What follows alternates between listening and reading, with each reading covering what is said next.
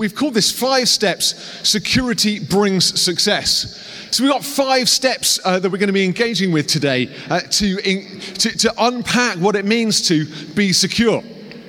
I wonder what you think about when you think about security or success. In the world today, so many people say things like, once I've got my next success, then I'll feel secure. People go after success in a big way in order that they can achieve security. People say, if I could just get this one big contract, then I'd be secure. If I could just earn a little bit more money, I can put enough away so I can be secure. I want to have a secure future. I want my children to know security. In leadership, I know if I just do another couple of years, I'll finally be secure. So we've been sold a myth. And the myth is, if you can just get success, you can get security. So the myth we're sold is that success will bring you security. But in reality, in the kingdom, it's not success that brings security. It's actually security that brings success. You know, I know a lot of insecure, successful leaders. But I know very few secure, unsuccessful leaders. The reality is, yes, you can find material success as an insecure person, but you're much more guaranteed to find great success if you've also found security first. When you're secure, you're going to find success. Then we begin to think about what success actually means, because success can't be measured just in terms of numeric growth of our churches or the bottom line on our balance sheet, or the reach of our product or the photographs in whichever magazine. Success means much more than your material gain. Success can be measured in your collaboration, in your legacy, and in your joy. And those things are only available to people who are truly secure. You see, you can't create a great legacy if you are insecure, because you can't give away what God has already given to you. You can't collaborate effectively if you're insecure, because you're so desperate to hold on to all the toys so everyone knows that it's your hard work that's paying off here. It's your influence, it's your gift. And actually, if you're insecure as a leader, you can't really celebrate. I've met some amazing leaders in terms of reach and success who are deeply unhappy, because they believe that they're only as good as their last sermon. They're only as good as their last balance sheet. They're only as good as their last product. And they believe that the whole image of them is entirely dependent on what they do, not on who they are. You can't actually find real success. That is the ability to celebrate what God has achieved in and through you, unless you first address issues of security in the heart. Nicky Gumbel said this morning in his amazing address, know how much God loves you. If you don't, you will lead out of insecurity, doubt, and fear. Ultimately, at the heart of our belonging, the heart of our security are 2 tracks. There's the interpersonal track of me as a person relating to others, and there's the supernatural track of me as a person relating to a God who knows me and loves me. Now, when we can ride the carriage of success on the rails of security, we're going to get to a great destination. But these are the 2 tracks: the supernatural knowledge that I belong to God, and the supernatural knowledge that I belong to others, which doesn't often feel very supernatural.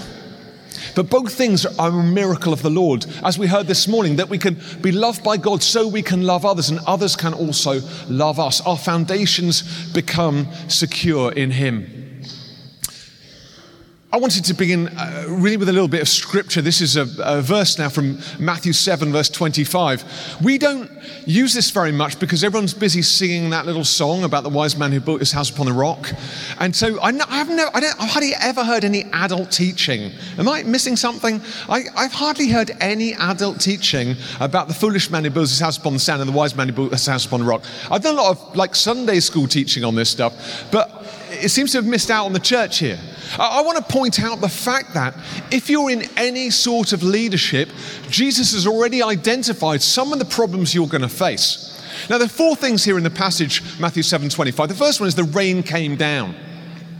The reality is that circumstances will change for the worst in your leadership. Your leadership cannot be measured in terms of months or even numeric years under 10, but your life of leadership, you can guarantee that the rains will come down. Rich Wilkerson Jr. this morning said, criticism is going to get on me, but criticism is not going to get in me. Criticism is the reality of leadership. It's like the rain coming down. Now, when the rain comes down, we're all going to get into the actions now, the streams begin to rise up. The streams are what happens when criticism affects the foundations of your leadership experience. So it might not just be your experience, but the experience of your team when they face criticism is to begin to kind of fold, and actually they begin to sink. The foundations get wet, the water begins to rise. And then you see that the winds blow, opposition will come against you. Normally when you're most vulnerable in leadership, there will be opposition. It nearly always comes out of left field, and you're going, oh my goodness, I can't believe we're facing criticism. My team is losing confidence, and now a magazine has written a horrible article about us, to paraphrase this morning's talk. And then you'll notice that you're a direct target of their hostility. It beat against the house. When you're a leader and criticism comes against you and your team are affected and the culture begins to shift, you become the locus of other people's hostility. You're letting us down. You're not doing a good enough job as a leader. You should have changed things. Why did you introduce this new plan? Why couldn't we have stuck to the old thing? Now, I've led a few churches now, and I can tell you, when you take over a church, you hear so much about the previous leader's ministry, you could write a book about it.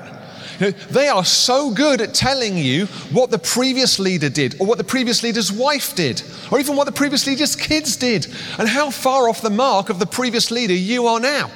If you're a church leader here, you know what this feels like. They might as well present you with like a full-blown bound copy of the life and times of the previous leader, so you could just read it and weep. Criticism will come against you in leadership. Challenge will come against you in leadership.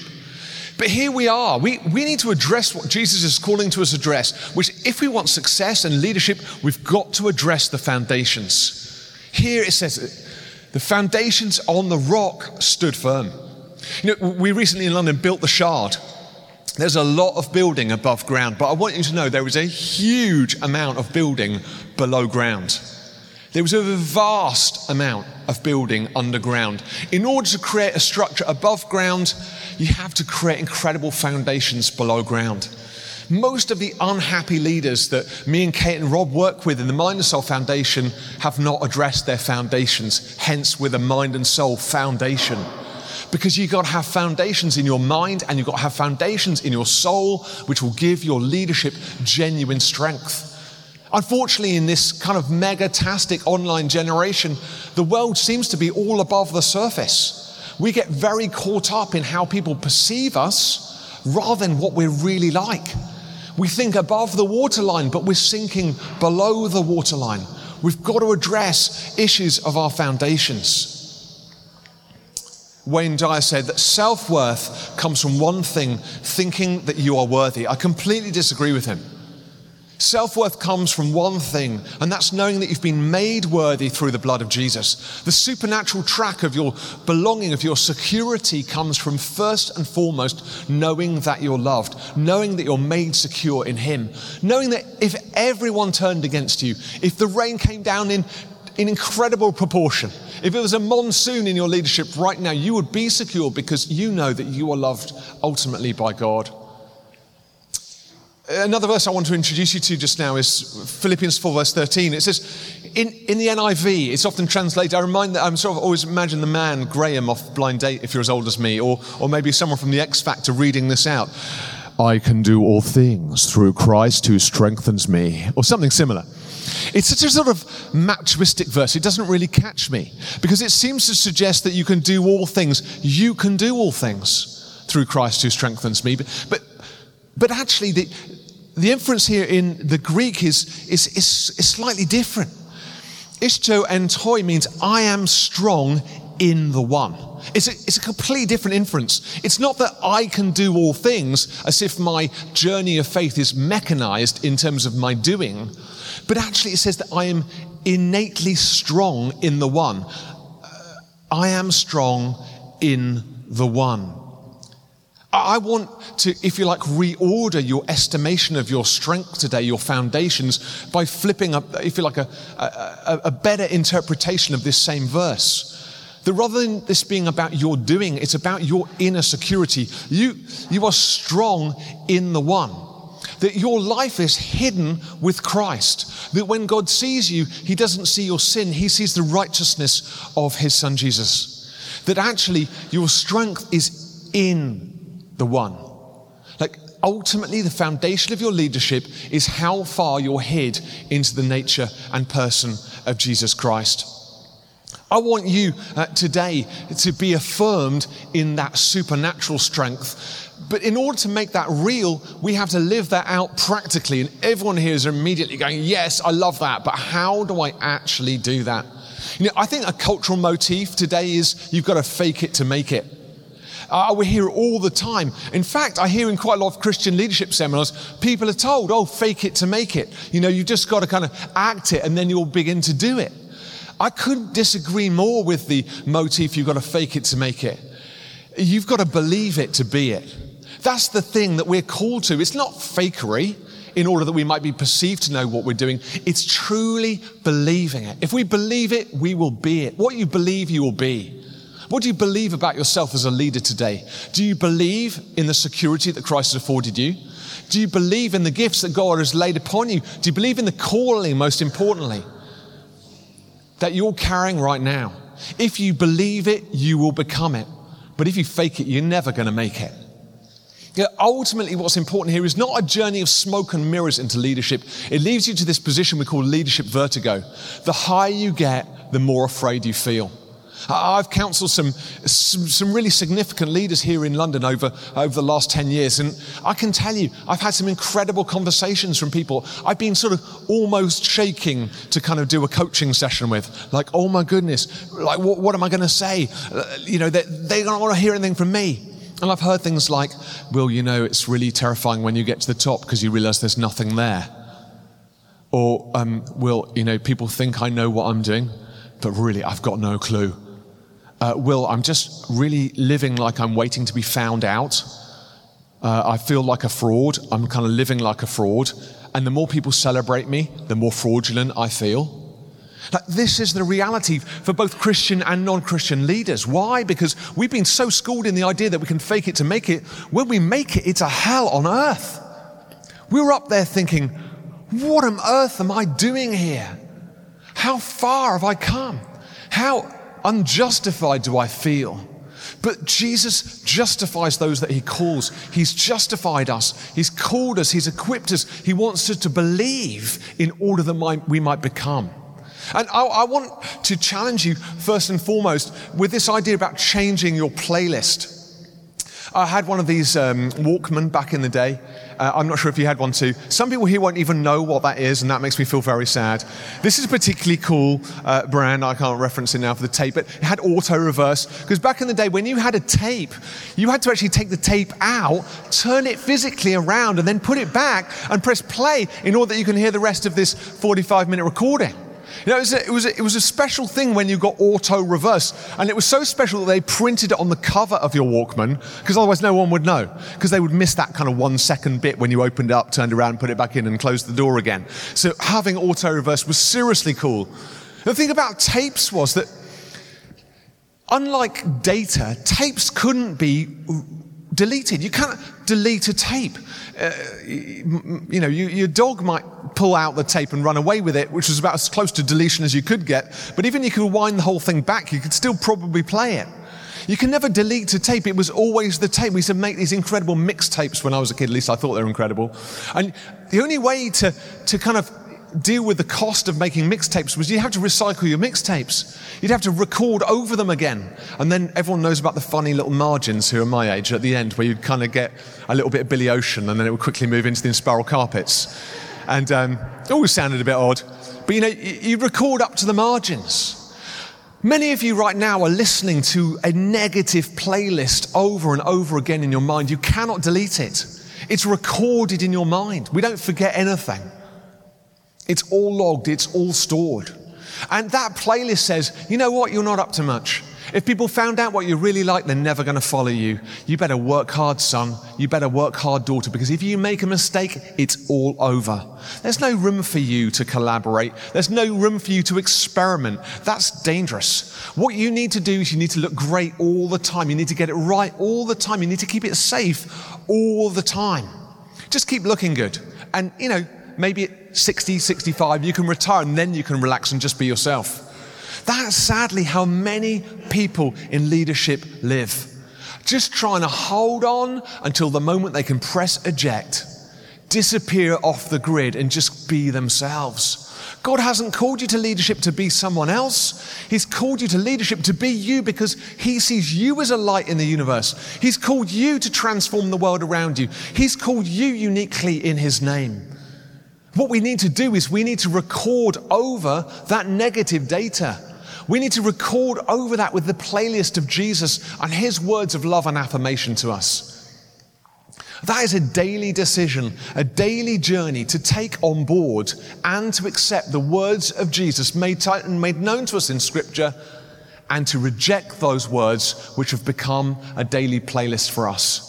And it actually psychologically can help you to record a playlist, believe it or not, on your iPhone where you read out the words of Jesus and you listen to them in your headphones when you're on the tube. Just to remind yourself about what he says about you today. Start your day believing and you will become. Start your day subordinate to a playlist which says that you're nothing and you'll amount to nothing and your behavior will follow suit. We want you to be authentic in who God has created you to be. Therefore, the first thing you can do to transform your experience into one of security is to begin to practice believing the words of Jesus in your life. Overcoming insecurity begins by a conscious listening to what we've been hearing for a lifetime. A recognition, an observation, and then a decision to do something new. Here at Minus, so we deal with all sorts of mental health issues, but we always categorize mental illness as doing the same thing over and over again and expecting a different result. Our motif is if you change something, you will change something. So my encouragement for you today is to begin by changing your playlist. Make something different. Believe what Jesus is saying. The second step for you to become secure is all around failure. We want you to be willing to fail. Now, in a perfectionistic culture, it's so countercultural to say to people, we want you to fail. Immediately you're thinking, you don't really want me to fail. Well, we don't want you to fail per se. We want you to decide to invest in a way which creates the genuine risk of failure. Being safe or playing it safe will never enable you to live fully and freely. This is Michael Jordan. And Michael Jordan's ostensibly the best basketball player of all time. But he said, I've missed more than 9,000 shots in my career. I've lost almost 300 games. And 26 times, Michael Jordan was standing on the point, waiting to shoot a hoop. Where the time clock was running out, just that one hoop would have won the game. Yet 26 times, he lost the entire game for his whole team by missing that one hoop. Now, that is an experience of extreme and public failure. And yes, he says, I failed over and over again in my life, and that is why I succeed. If our foundations are insecure, that sort of failure is not available to us. Not because we don't believe we'll fail, because we're constantly being hounded by the belief that we will fail, but because we won't put ourselves in a circumstance where we could ever be exposed to that kind of humiliation, because that would be far too terrifying, and we might fail in a way which would be catastrophic to our self-image. But actually, God's called us to risk. When he sent the disciples out, he didn't say, guys, go to this village, and this village. They're all going to welcome you in. You're going to have a fantastic time preaching the gospel in those places. He said, go out with this bag and these sandals and this cloak. And, if people reject you, that's all right. Dust your sandals, move on to the next town. And as you go along, you're going to find some people who want to hear this message and some people who won't. Failure is absolutely part and parcel of our Christian journey.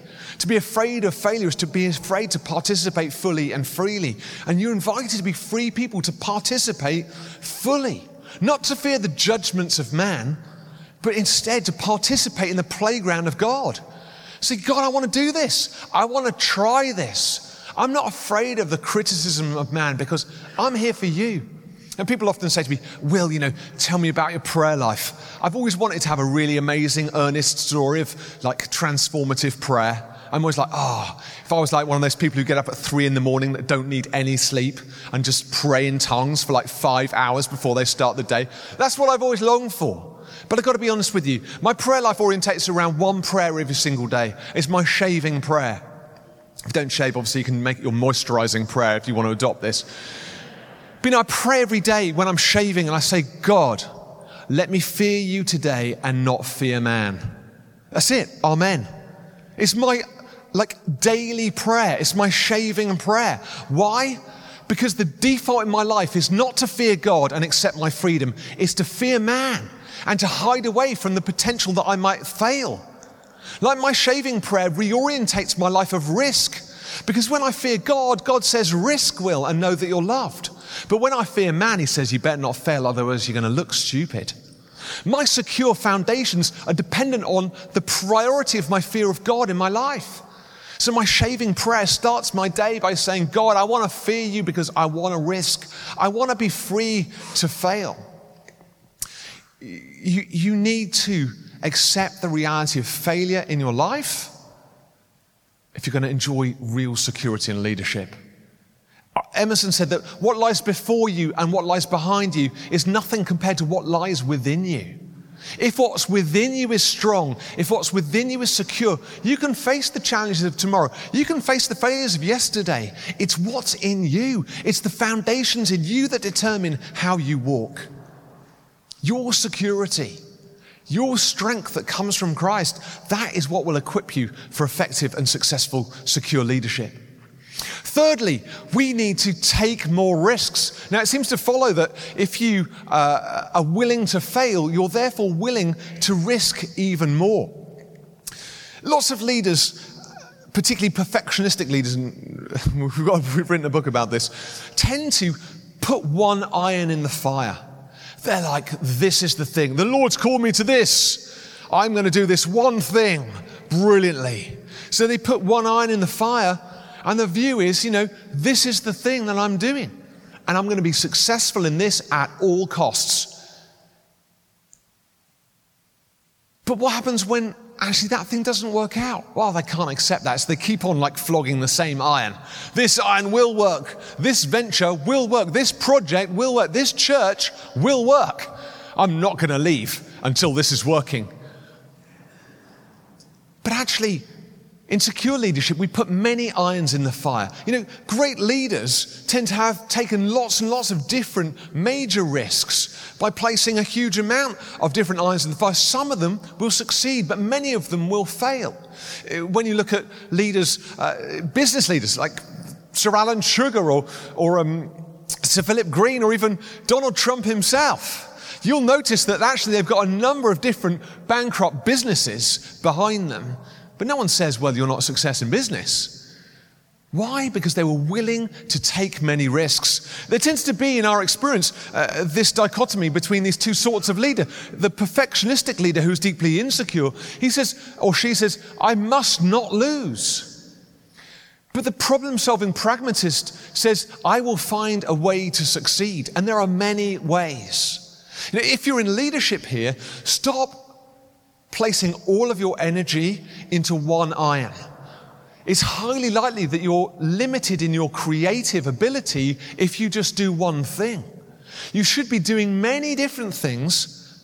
Some of them will have small consequence, some will have big consequence. Some will have small success, some will have great success, some will have moderate element of failure, some will have a great element of failure, but all of them help to charge and direct your leadership moving forward. Place more irons in the fire. I had an anxiety breakdown back in 2005 as a result of the London bombings, and I went to see quite an eminent therapist to help me in my recovery. I spent a lot of time with this guy. In fact, I spent a couple of years with him in the end. But I can still remember one of the first sessions I had with him. And he looked at me with great compassion, which was very disarming because he didn't really ever say anything. But he let me just tell him what was on my heart. I remember it was probably the second session I had with him. He said, do you paint? I remember thinking, oh my goodness, where is this? Am I paying for this? He said, do you paint?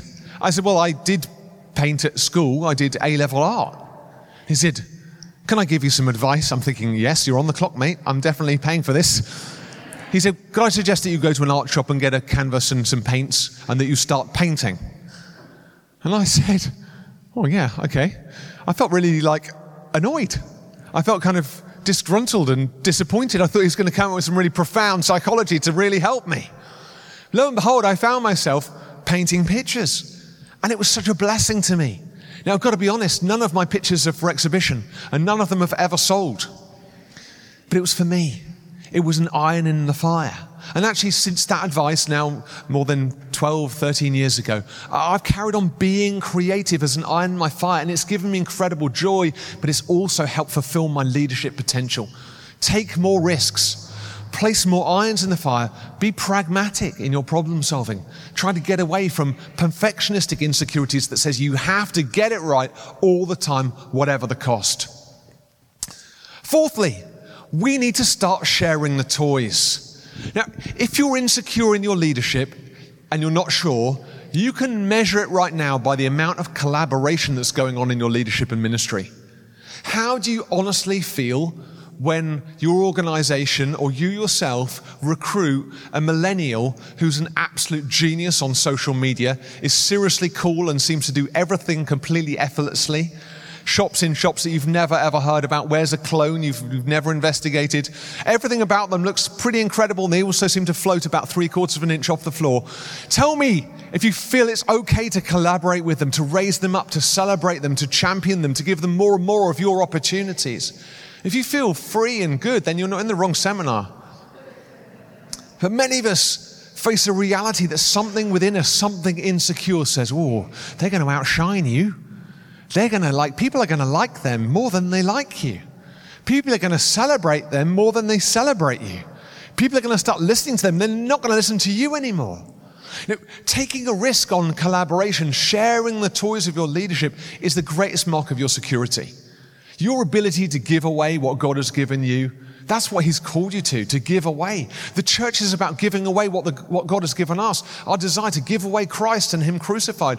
Our passion to share the good news with others. Our hunger to see young leaders raised up to church leadership so there might be multiplication. And yet so much of our leadership is tied up in this, In the public-facing square, we're all busy introducing these people, aren't we? I work at HTB. A brilliant new vicar walks in the door pretty much every month with funnier anecdotes, a bigger reach, cooler hair. I got to 40, I'm having my mega crisis. I did a Fit for 40 plan so I could kind of get in shape to challenge the 23-year-old who's going to turn up next week looking like Arnold Schwarzenegger with a Bible under his arm. Honestly, we were on a mission to try and hold on to the toys. We can fool ourselves by thinking, I'm all about, the next generation. I'm all about giving it away, apart from when it really hurts, when people are praising and celebrating their ministry or their work or their outstanding performance. But actually, this is where it's won or lost. I'm secure when I give away what I've received.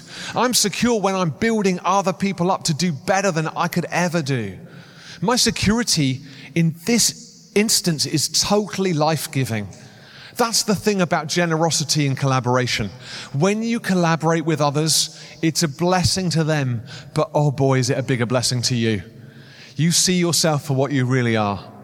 You can see that, or you can see that, oh wow, God has softened my heart. It's won and lost here. And I can only invite you to believe that collaboration is a good thing, because then you'll become a collaborator. You cannot fake collaboration to make it. You know what? Because it involves other people. I'm going to fake being really generous with all the millennial geniuses around here. And then I'm going to turn into a wizened, bitter old leader in the corner and watch them all do brilliantly. You can't do it. You've got to believe that collaboration is good for your soul, and then you will become a collaborator, and it will feed you and it will bless you. In our ministry now, I never feel more privileged and thankful than when people say, oh, I remember the time when you gave me the microphone, when you gave me the opportunity, when you gave me that position. I feel so blessed. I realize that that's the thing that God has called us all to do. But we can't do it without secure foundations in Him. Brené Brown said that vulnerability sounds like truth and feels like courage. Truth and courage aren't always comfortable, but they are never weakness. This is an uncomfortable ministry. Truth, who am I? How am I wrestling? And vulnerability, okay, I want you to do this. I don't think I can do this better than you can. Being courageous, deciding for it, it's hard, it hurts. It's real strength. I think that insecurity is this great threat to collaboration. In the church, we're really good at saying, you don't want to work with like a confident person. Confident people, they're a bit proud. Don't spend too much time with really overconfident people because they'll never let you have a go. I found the reverse to be true. I found that really confident people, sometimes what I'd call overconfident people, are often the greatest collaborators. They don't feel it. They don't feel concerned that they're giving away their best opportunities. Nicky is one of the best preachers I've ever heard, and yet he spends 90% of his teaching ministry interviewing other people to hear about the amazing things that they're doing in Jesus' name. He's, in my estimation, one of the best interviewers on the planet at the moment. But his ministry is to give away to others. My boss here, Nicky Lee, who runs the marriage and marriage prep courses with his wife, Scylla, he gives away so many opportunities to us to lead their ministry, to teach their talks, and says, I'm sure you did that better than we did. I'm thinking, you've got 40 years behind you of doing this together. I know is that really true? It's like, I think so. That work of affirmation and collaboration comes from a deep place of confidence and security. And we can call on God for that, to believe it in order that we might become it. I was on holiday with my family. I was doing some teaching over in Malaysia this past time with some of the Malaysian church plant who were around, I think, this week. And when I was on the beach with my kids, we found these two creatures. One was a horseshoe crab and one is a squid. I've never seen a horseshoe crab in the flesh before. They're an incredible thing. People call them living fossils. They're a bit like trilobites, if you're a biologist here, which are pretty old, 300 million years old or thereabouts. And what's incredible about these horseshoe crabs is there's just three external parts. There's like a cover bit, there's a hinge tail, and then there's this hard whip tail. There's nothing else on the surface. If you turn them over, they look a bit like Alien Resurrection. They're kind of they're all these like legs tucked away inside. They're pretty gross. And the squid there, you know what a squid looks like. Fantastic calamari rings. Delicious. But you know what was, we had this sort of Bear Grylls survival school moment with me and my kids on the, they were like, oh wow, look at these, Dad. It smelled bad, so good job it's like seeing only today, not smelling. They smell really bad, but you know what kids are like, they're getting all into the goo and everything. So we're having this Bear Grylls survival school, and we're looking at these two things on the ground, and it was fascinating to sort of hear their reflections on what these things were like. And we talked about how the horseshoe crab has this really hard exoskeleton. It's impenetrable. That's why it's such a successful creature. It's why it's been around for so long. But the squid's quite the reverse. The squid looks all squidgy. Apart from inside, there's this kind of amazing bone. This thing that we feed to budgerigars at a later date. This incredible bone that's inside that gives it incredible strength. And we were chatting about this, and I was just thinking, actually, what would you rather be, kids? I think they were pretty happy being human, to be honest. But we're looking at these things and we're thinking, actually, the horseshoe crab, it can only go one pace on the ground. It's only got one level of opportunity, and that is walking around, looking down at the sand beneath it, hoping it's going to stumble on something interesting for it to eat. But the squid can go anywhere. It's got these huge, great eyes. It can go up and down through the different levels of water. It can be high, it could be low. These things disappear for months on end. There's this thing called the squid season where we were, which is 2 weeks of the year, and after which all the squid vanish for the rest of the year, and they don't return until the following year. But I was thinking in terms of leadership. If we're insecure, we become a horseshoe crab. We want to batten down the hatches. We keep all the soft stuff hidden away.